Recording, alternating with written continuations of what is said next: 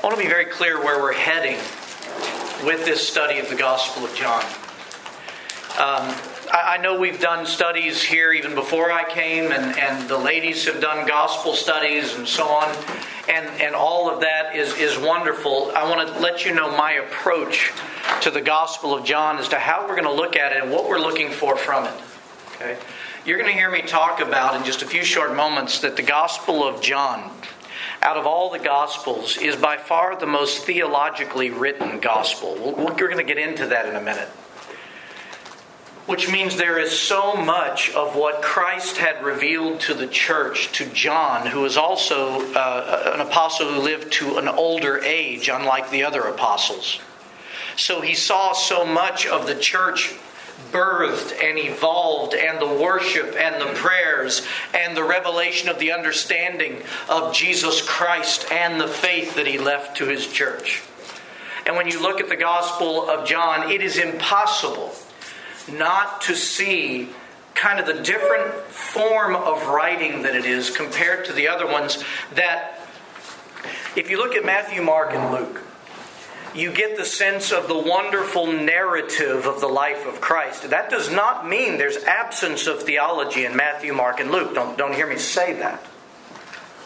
But you see a difference in the Gospel of John as to the language using to talk about Jesus Christ and all the things that he would do in his life. The language used is uniquely different in the Gospel of John.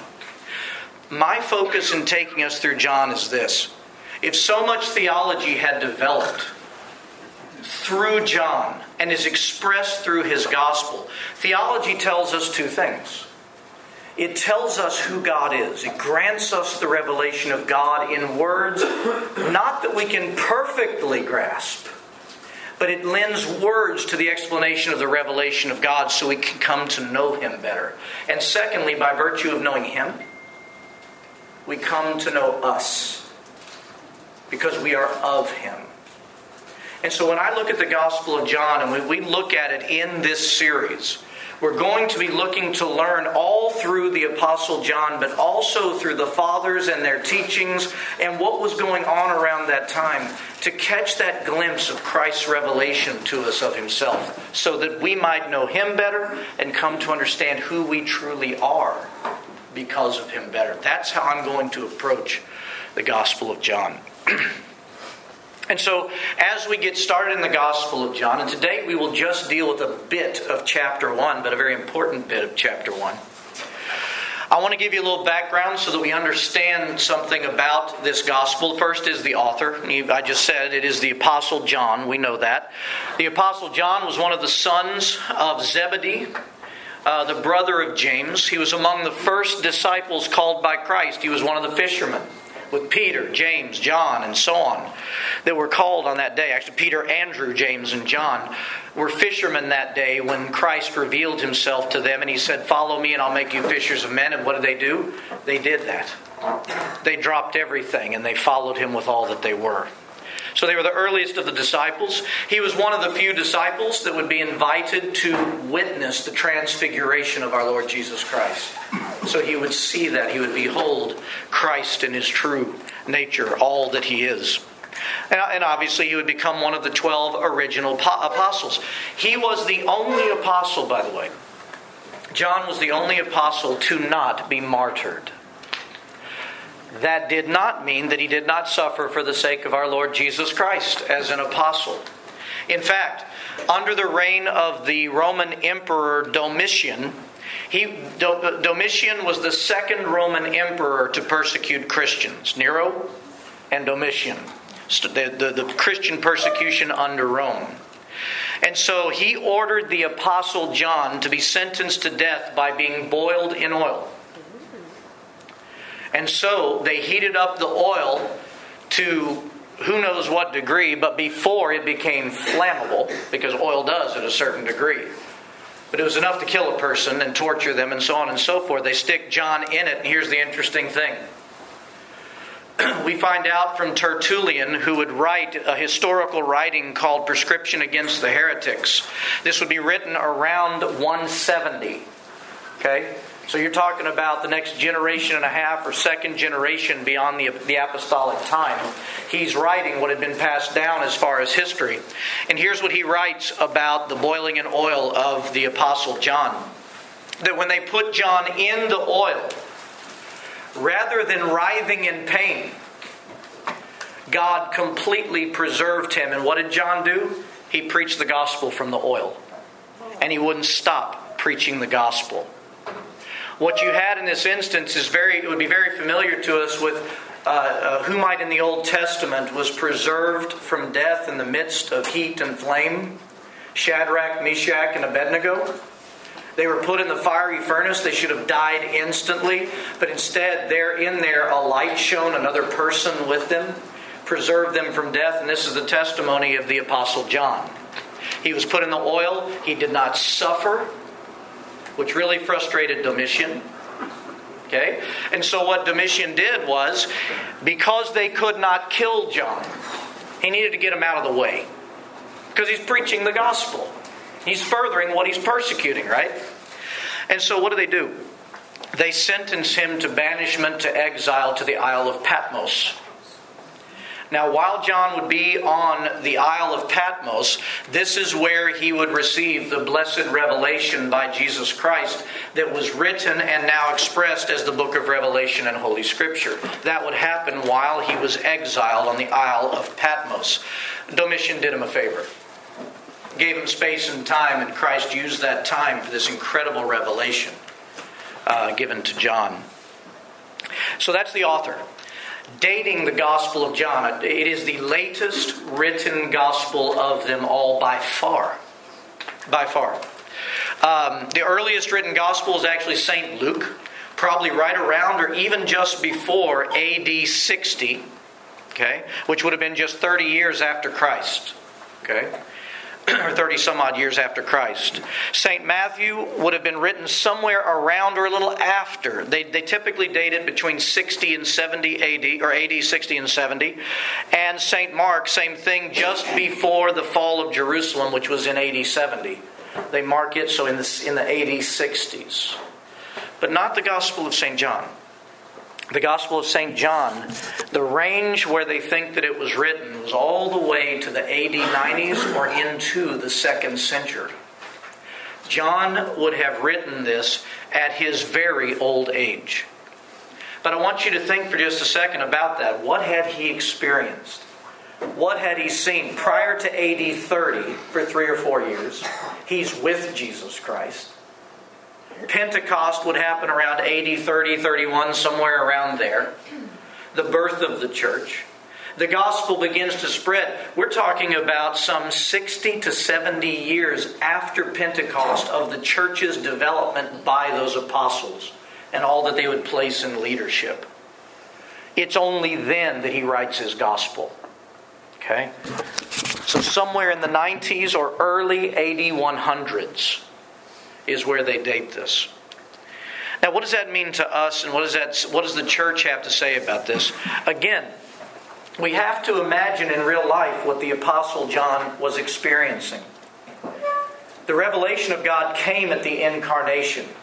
The Apostle John dwelled with Jesus Christ for 3 some odd years daily. And we don't have, even John says, we don't have near half the stuff recorded of what he did and what he taught in the Gospels. Jesus taught so much, he heard all of this. Jesus goes through his crucifixion, his resurrection, his ascension, the birth of the church at Pentecost, and then another 60 to 70 years of God revealing, because God did not stop revealing the truth, nor protecting the truth to mankind, as the church would go throughout all of the world. So God is continuing to reveal those truths. And that's why I say that the Gospel of St. John, and that's quite frankly why the Gospel of St. John is literally the most theological of all of them. And I grant that not because John was a great theologian. They were all theologians. They were all granted the revelation of Jesus Christ and tried to put words to it. John had another 30 or 40 years to do so. John had another 30 or 40 years to witness God develop his church on the earth. John had another 30 or 40 years to experience the worship of God developing in the churches everywhere they planted them. You follow me? And so when John writes his gospel about the life of our Lord Jesus Christ, he is writing with that extended revelation of God. And again, when I say the word theology, I want to remind us very quickly of what theology is not. It is not simply good ideas that tickle our brains, that tickle our minds, that we're supposed to get oh so smart in our mental faculties, in our mental abilities to be able to think about Christ. I'm not denying thought and intellect.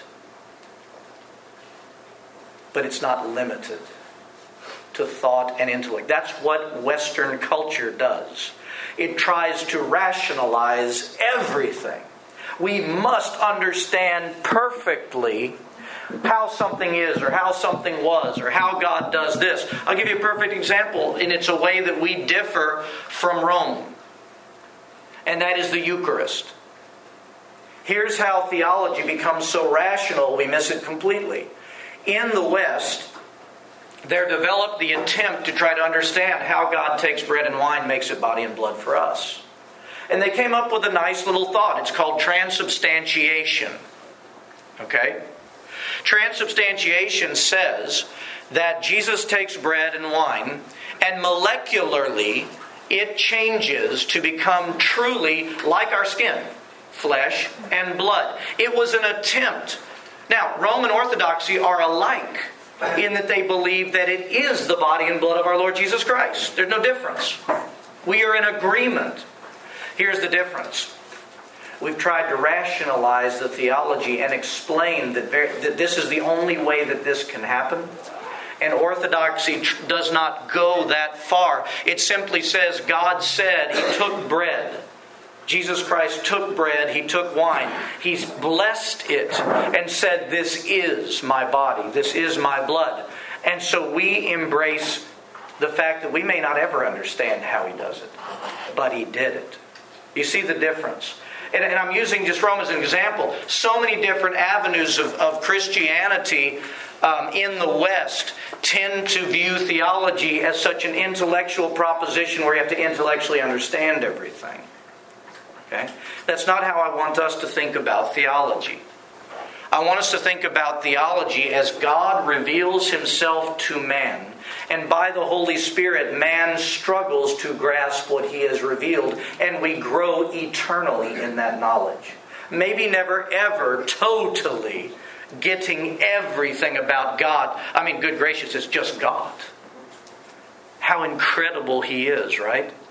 So when I talk about theology, and I talk about the Gospel of St. John being one of the most theological Gospels, I want us to understand that even in that theology, and we're going to see it in just a minute when we even look at the beginning of the Gospel of John, that even though words are put to the truth, sometimes we'll forever be led into that truth. Does that make sense? You with me in that? Okay, good. And I don't want you to think either that with theology that we can't come to conclusions about anything. I'm not saying that, because Christ came. God was revealed through Christ. There are certainties that not only with our intellect, with our whole being, we can come to identify and understand that's been made known to us. Okay? So theology had been taking form in those first 70 some odd years of John's life as a Christian. Okay? He tells the story of who Christ is with further revealed theology that the church had comprehended.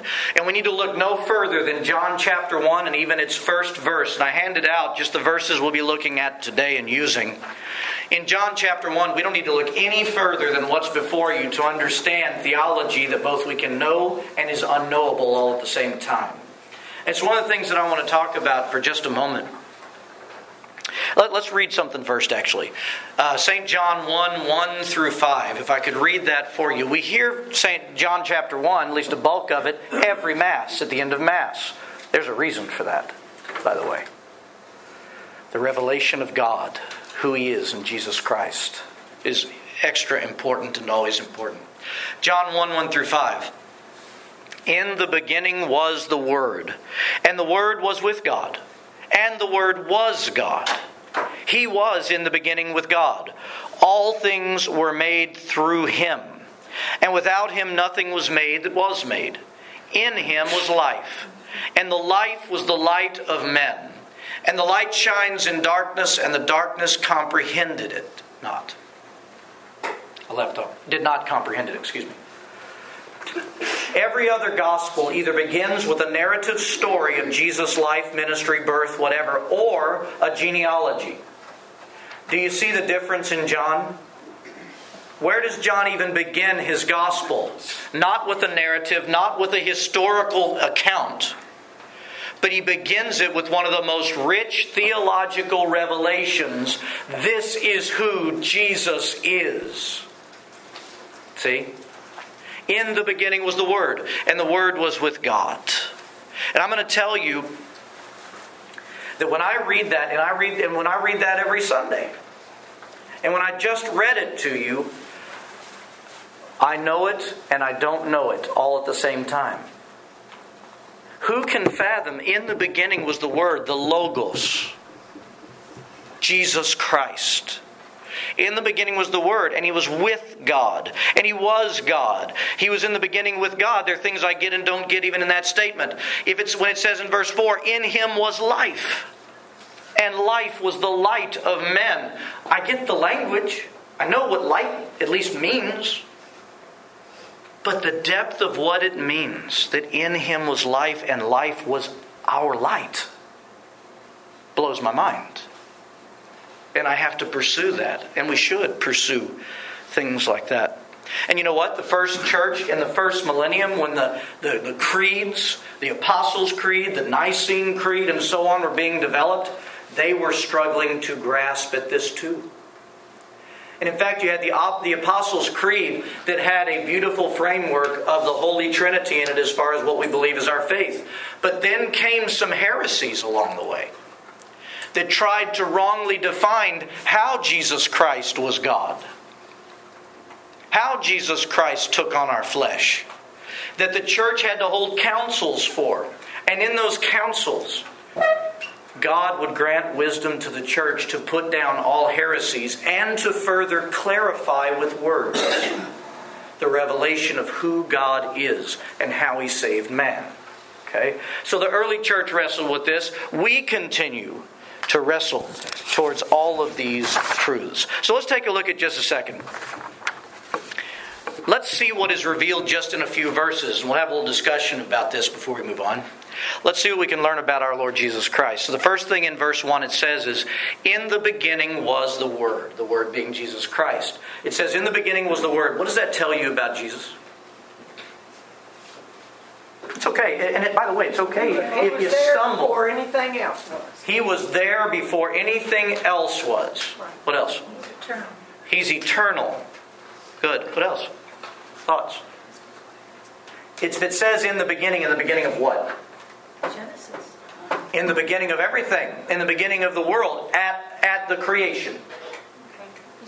Right? Yes. What's that, Ava? He spoke the word and world into being. He was there and He spoke the world into existence. Hold that thought because we're coming up on the next one. Okay, so these are some good ideas. In other words, this Word of God, the divine Logos, Jesus Christ, He was before and is beyond and always will be beyond the confines of time. Okay? This is part of who He is. Second statement. And the Word, again, in the beginning, He said. So He's given us a framework of thought here. In the beginning, the Word was with God. Now, this tells us something about the Holy Trinity, very important. In the beginning, the Word was with God. What does that tell us about the Trinity? There's two parts. There's what? There's two parts. There's two parts in this, at least in that scene. Right. There are two persons being mentioned. Okay. We all know our Trinitarian formula. 3 persons, 3 divine persons, yet one. And this is being expressed right at the beginning of the gospel. John is hammering this out to make sure everyone knows that the Word of God, Jesus Christ, is one of the persons of the Holy Trinity. Because you can't be with a person if there aren't more than one person. He's making that very clear. Okay? And the Word was God. There's the second part of our Trinitarian formula. 3 persons yet what? One. Every person in the Holy Trinity is God. And we say, we say that, don't we, in the Nicene Creed? Who with the Father, when we talk about the Holy Spirit, who with the Father and the Son together is worshipped and glorified. Complete equality. 3 persons yet one, all being God. Very good. Now, to what Ava was saying. Verse 3.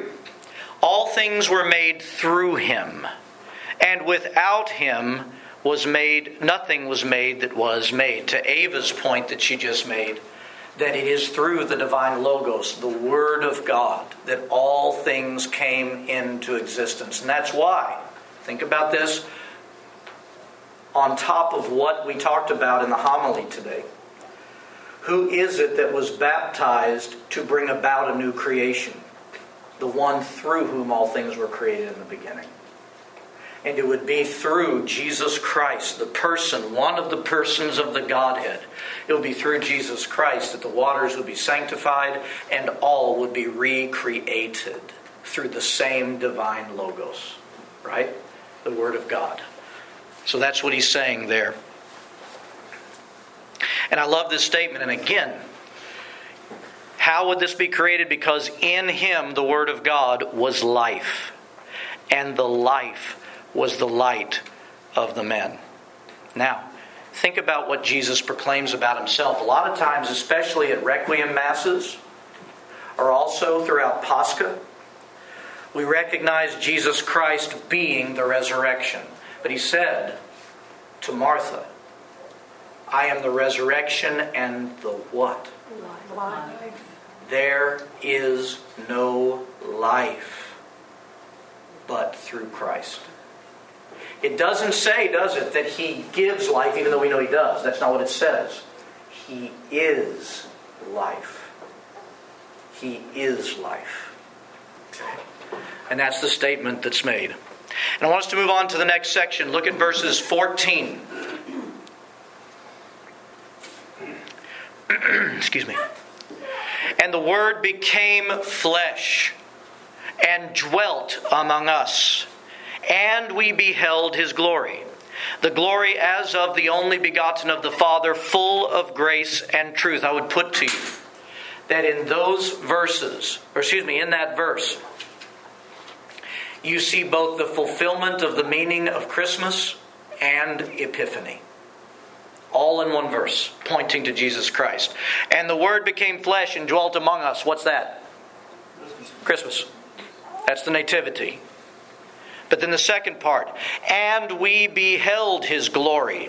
The glory as of only begotten of the Father, full of grace and truth. We beheld, what is that? He revealed. And because He revealed, we experienced. The world experienced. We still experience. Okay? Now, I want to tell you that in the first millennium, this very verse, and the Word became flesh, this verse would be the point of a lot of contention on coming to understanding of how did the Word become flesh. How is it that God and man were joined in the person of Jesus Christ so that man could ascend to become like God? This would create many heresies that would come up. And what I want to do for just a moment, so that you understand the importance of theology. That is, I'm not talking about classroom sessions. Remember how I defined theology? God's revelation to us, and by the Holy Spirit, our growing into that truth. Okay? I want us to take a look at one of the early church heresies that would come up trying to describe how it was that the Word became flesh and dwelt among us and how we are saved by that. Okay? Now, This was very early in the early church, and it was a it was a heresy called Nestorianism. I've got it on the board up here. Okay? Nestorianism. It's named after Nestorius, who was a bishop in the church, not only in the church, in Constantinople for a time. Okay? But he was a bishop in the church in the early 5th century. That's the 400s. All right? It's named after him because he championed this teaching and moved it further, and it started to spread. It took root and it started to grow. Now remember what Jesus said, and then remember what also so many of the epistle writers said about the necessity of guarding against false doctrines to the church. Jesus proclaimed, you're going to have false teachers. Be wary. The apostles proclaimed it to the churches, be wary of false teachers. Let's look where Nestorius goes and how everything came to be expressed for us in understanding of our life and salvation in Christ. So here's what Nestorius said. Nestorius said, in Jesus Christ, there were two persons, two separate persons in Jesus Christ's body. There was the divine person and the human person, both in Him. The divine person had a divine nature, all the virtues that would come from the divine, and also would have a divine will because of that. Okay, this is the God part. But in the second person within Jesus Christ, you have the human person that has a fallen human nature within him and a human will. Now, as I'm saying this, it ought to dawn on you, A, what's wrong with that? There doesn't seem to be anything wrong with that. Because do we not believe that Jesus Christ is both God and man? Doesn't that express it? It does. It absolutely does. But I want to show you the problem. Actually, let me tell you one other thing that stemmed from this. At that time in the mid-400s, they were already using the term about to describe the Blessed Virgin Mary, Theotokos. Okay, you've heard that, we know that. Theotokos means the Mother of God. But under Nestorius, he brought to the table, we can't say that anymore, it's not right. Because Mary gave birth to the human person only. The divine would have to be joined mysteriously somehow otherwise. Okay? So Mary gave birth to the human Jesus Christ. And so Nestorianism would say we can only say this.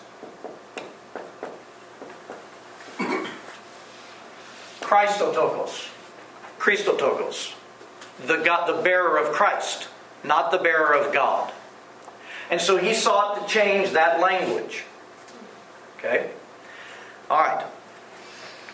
Now, having said that, the movement got so strong that it necessitated the calling for an ecumenical council of all bishops and priests and deacons and laity. Laity would be part of these councils. And they would convene and they would hash out these issues. They would, in other words, they would put Nestorianism to the test of orthodoxy. And what does orthodoxy mean, by the way? Let's remember real quick. Right worship, right thinking, right belief, exactly, right theology. So it would be put to the test in the church council.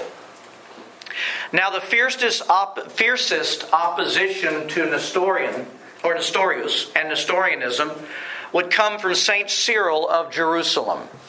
Okay? Who was also a bishop during that time.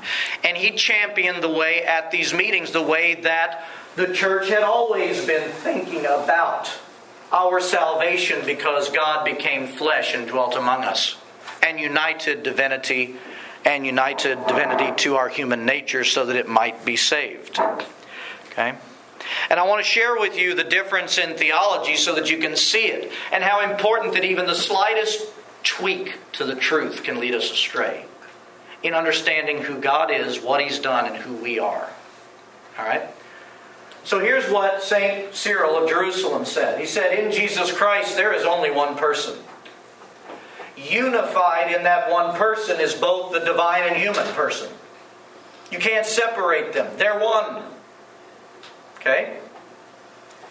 Because of that, in Christ is both united within Him, the divine and the human nature. The church uses this term that Christ assumed our human nature within Himself. He took all of our frailties. He endured all of our temptations. But He took all of our frailties and the results of the fall, the effects that had on humanity that He created, and He united it within Himself. One person, one nature, one person, divine and human nature together as one, inseparable. Divine and human nature and divine and human will joined. And here's why this is important. And by the way, just to let the cat out of the bag, unless you hadn't guessed yet, Orthodoxy won. Orthodoxy won and would proclaim this truth with such incredible verbiage. Beautiful explanations. Okay? And as well as they would say that what St. Cyril had presented is indeed what has been revealed to the church. Therefore, Christotokos is off the table. Mary was the bearer of God because within her was the God who had joined Himself to man. Okay? And so that's who she is. Now here's the important part. I think you'll see the danger of just the slightest tweak to the truth. Let me ask you a question with Nestorius and Nestorianism. In this formula, are these ever joined? No. There is nothing in Nestorianism that joins the divine to the human. And the church fathers will tell us. In fact, let me read to you St. Gregory the theologian, Patriarch of Constantinople even in the mid-300s. And it talks about this assuming of our human nature within Christ. St. Gregory the theologian says this: Jesus is not contained in any place, the timeless, the one who was and is. He was in the beginning and was with God and was God. And what He was, He laid aside. And what He was not, He assumed. Not that He became two, but He deigned to be one made out of the two. For both are God, that which is assumed and that which was assumed. Two natures meeting in one, he says. And here's what the church will tell us. If what Nestorius said is true, two persons, divine, human, forever separated, even though they're in the person of Jesus Christ, if they've never been joined, they can never be saved. That which is not joined to Christ, who is the resurrection and the life, can never ascend to the divine. Everything we believe about Jesus Christ is that our entire salvation is wrapped. Who's the beginning and end of our salvation? Jesus Christ. Everything about our salvation has to do with our being joined through Him by the Holy Spirit to the Father. In other words, if it has not been assumed in Jesus Christ, it cannot be saved. If our broken humanity has not been tangled with, enmeshed with His divinity, the divine nature, the divine will, the divine person, we can never be like the divine. And so Nestorianism was condemned as a heresy that would keep people from salvation. To believe such a thing. Does that make sense? But do you see just the slight tweaking? When I first read this to you, you were questioning, I'm wondering what's wrong with this. And that's how Satan works in our lives. And that's how Satan works in truth. He takes truth. He doesn't look to show something extremely opposite. That wouldn't fool anybody. He takes the truth revealed, the theology, theo, God, the theology. He takes the theology and he ever so subtly tweaks it. Let me give you an example. If you have two boats, okay, and they're going at the same pace in the water, in the sea, and one ship gets one little correction of navigation, barely any, Where are they 100 nautical miles into the sea? What happens? Further and further and further. That ship that just slightly changed its navigation point is now so separate from where it was heading in the beginning. Called off course. What's that? It's called off course. Way off course. Way off course. This would have been the beginnings of something. And by the way, I have Protestant brothers and sisters. They have not gone full-blown Nestorianism. That's why Protestants are not called heretics. We label them heterodox, different thinking. But all of those heresies, if you look at them in Nestorianism, there are those in various Protestants and non-denominational teachings that have had the truth tweaked. And now I look at when they started and 50 years after their development, how their entire theologies have changed about things. You know? This is why it's so important that we understand and safeguard ourselves into the truths handed down by the Orthodox Church. I say this even more specifically, by Jesus Christ keeping, who sent His Holy Spirit, and He promised that the Holy Spirit would reveal all what? Truth. And guess what? Protect it as well. But now let's ask ourselves this question as we close. Because again, learning these things, it's nice and it's important. But if we don't learn how it pertains to us, we've missed it. Because everything about salvation, everything that the church teaches is ultimately about this union we have with God. About our salvation, our life. Okay? So what does this have to do with us? All right. I'll offer you a couple of thoughts.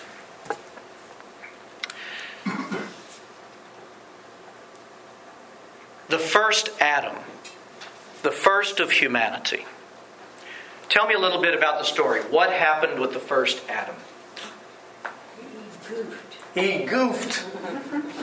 That is a loving way to put that, and I like that.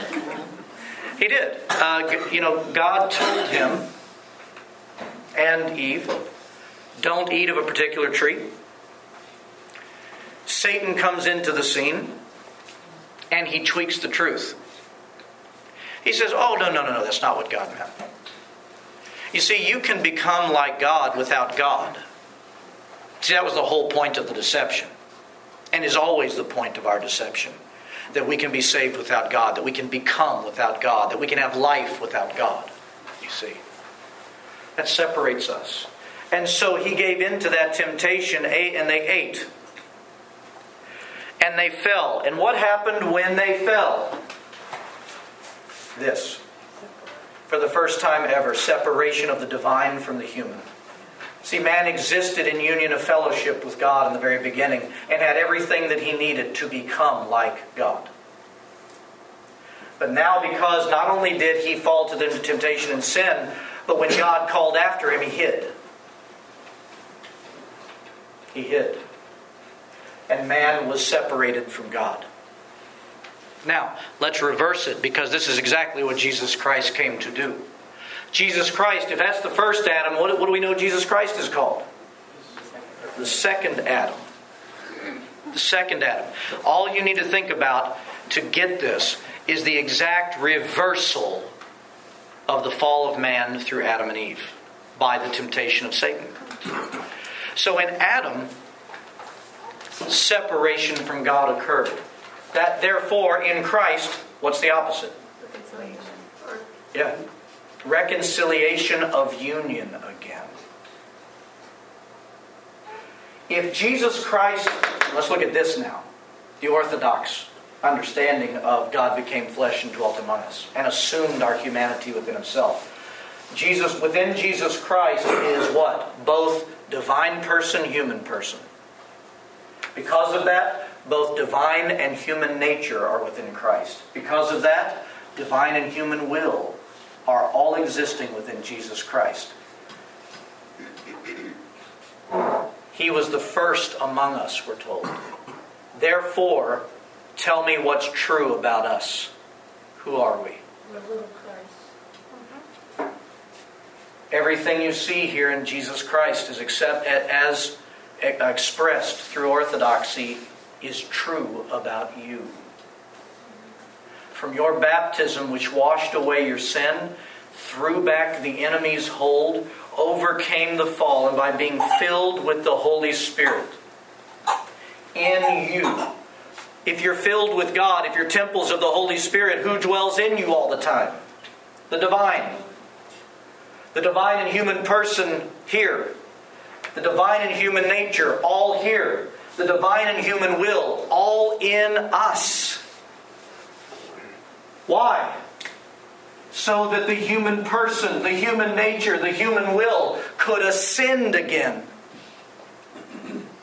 Could throw off all of the results of the fall, and by the grace of God and by our being made of the second Adam. So that we might again, just like Adam, we are given everything Adam had. Absolute union with God within ourselves. And I want to ask you, I don't want you to answer this question verbally. I want you to answer it with your life. If this is true, if the Word became flesh and dwelt among us, if Christ is the second Adam, and because of that first among us, we're like Him by our rebirth through Him by the Holy Spirit. If this is all true, how would it change the way you live your life?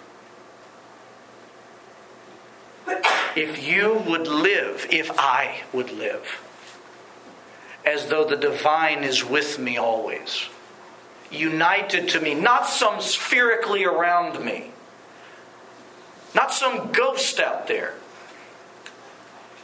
but if the divine and the human has been wrapped up in me, and everywhere I go that's a reality, how would it change the way that I might live?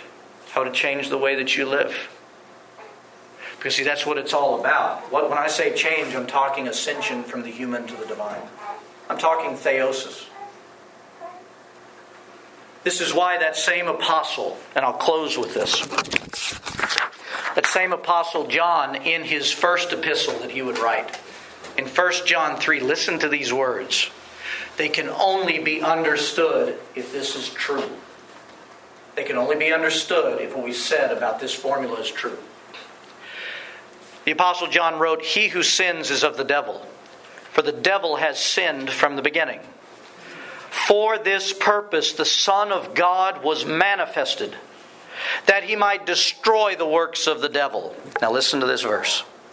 "Whoever has been born of God does not sin, for God's seed remains in him." Whoever is born of God does not sin, for his seed remains in him. By the way, same apostle would say, if you sin, we have a mediator. But what is he saying? This truth is who we are. And because of this truth, if Jesus says this, if we will remain in Him, leaving these things combined, not dividing them by our choices and actions, if we will remain in Him and if He is in us, what happens to us? We bear the fruit of the vine. We ascend, and what's expressed through us over the course of our lives is more the divine than the human. That's what John is saying. Do you get that? My prayer for you, and you pray for me, is that this becomes such a truth that we grow into for the rest of our lives. That God gives us a glimpse of just what He has done, uniting us to Himself within ourselves. That we see the salvation of God through our own lives. Let's stand.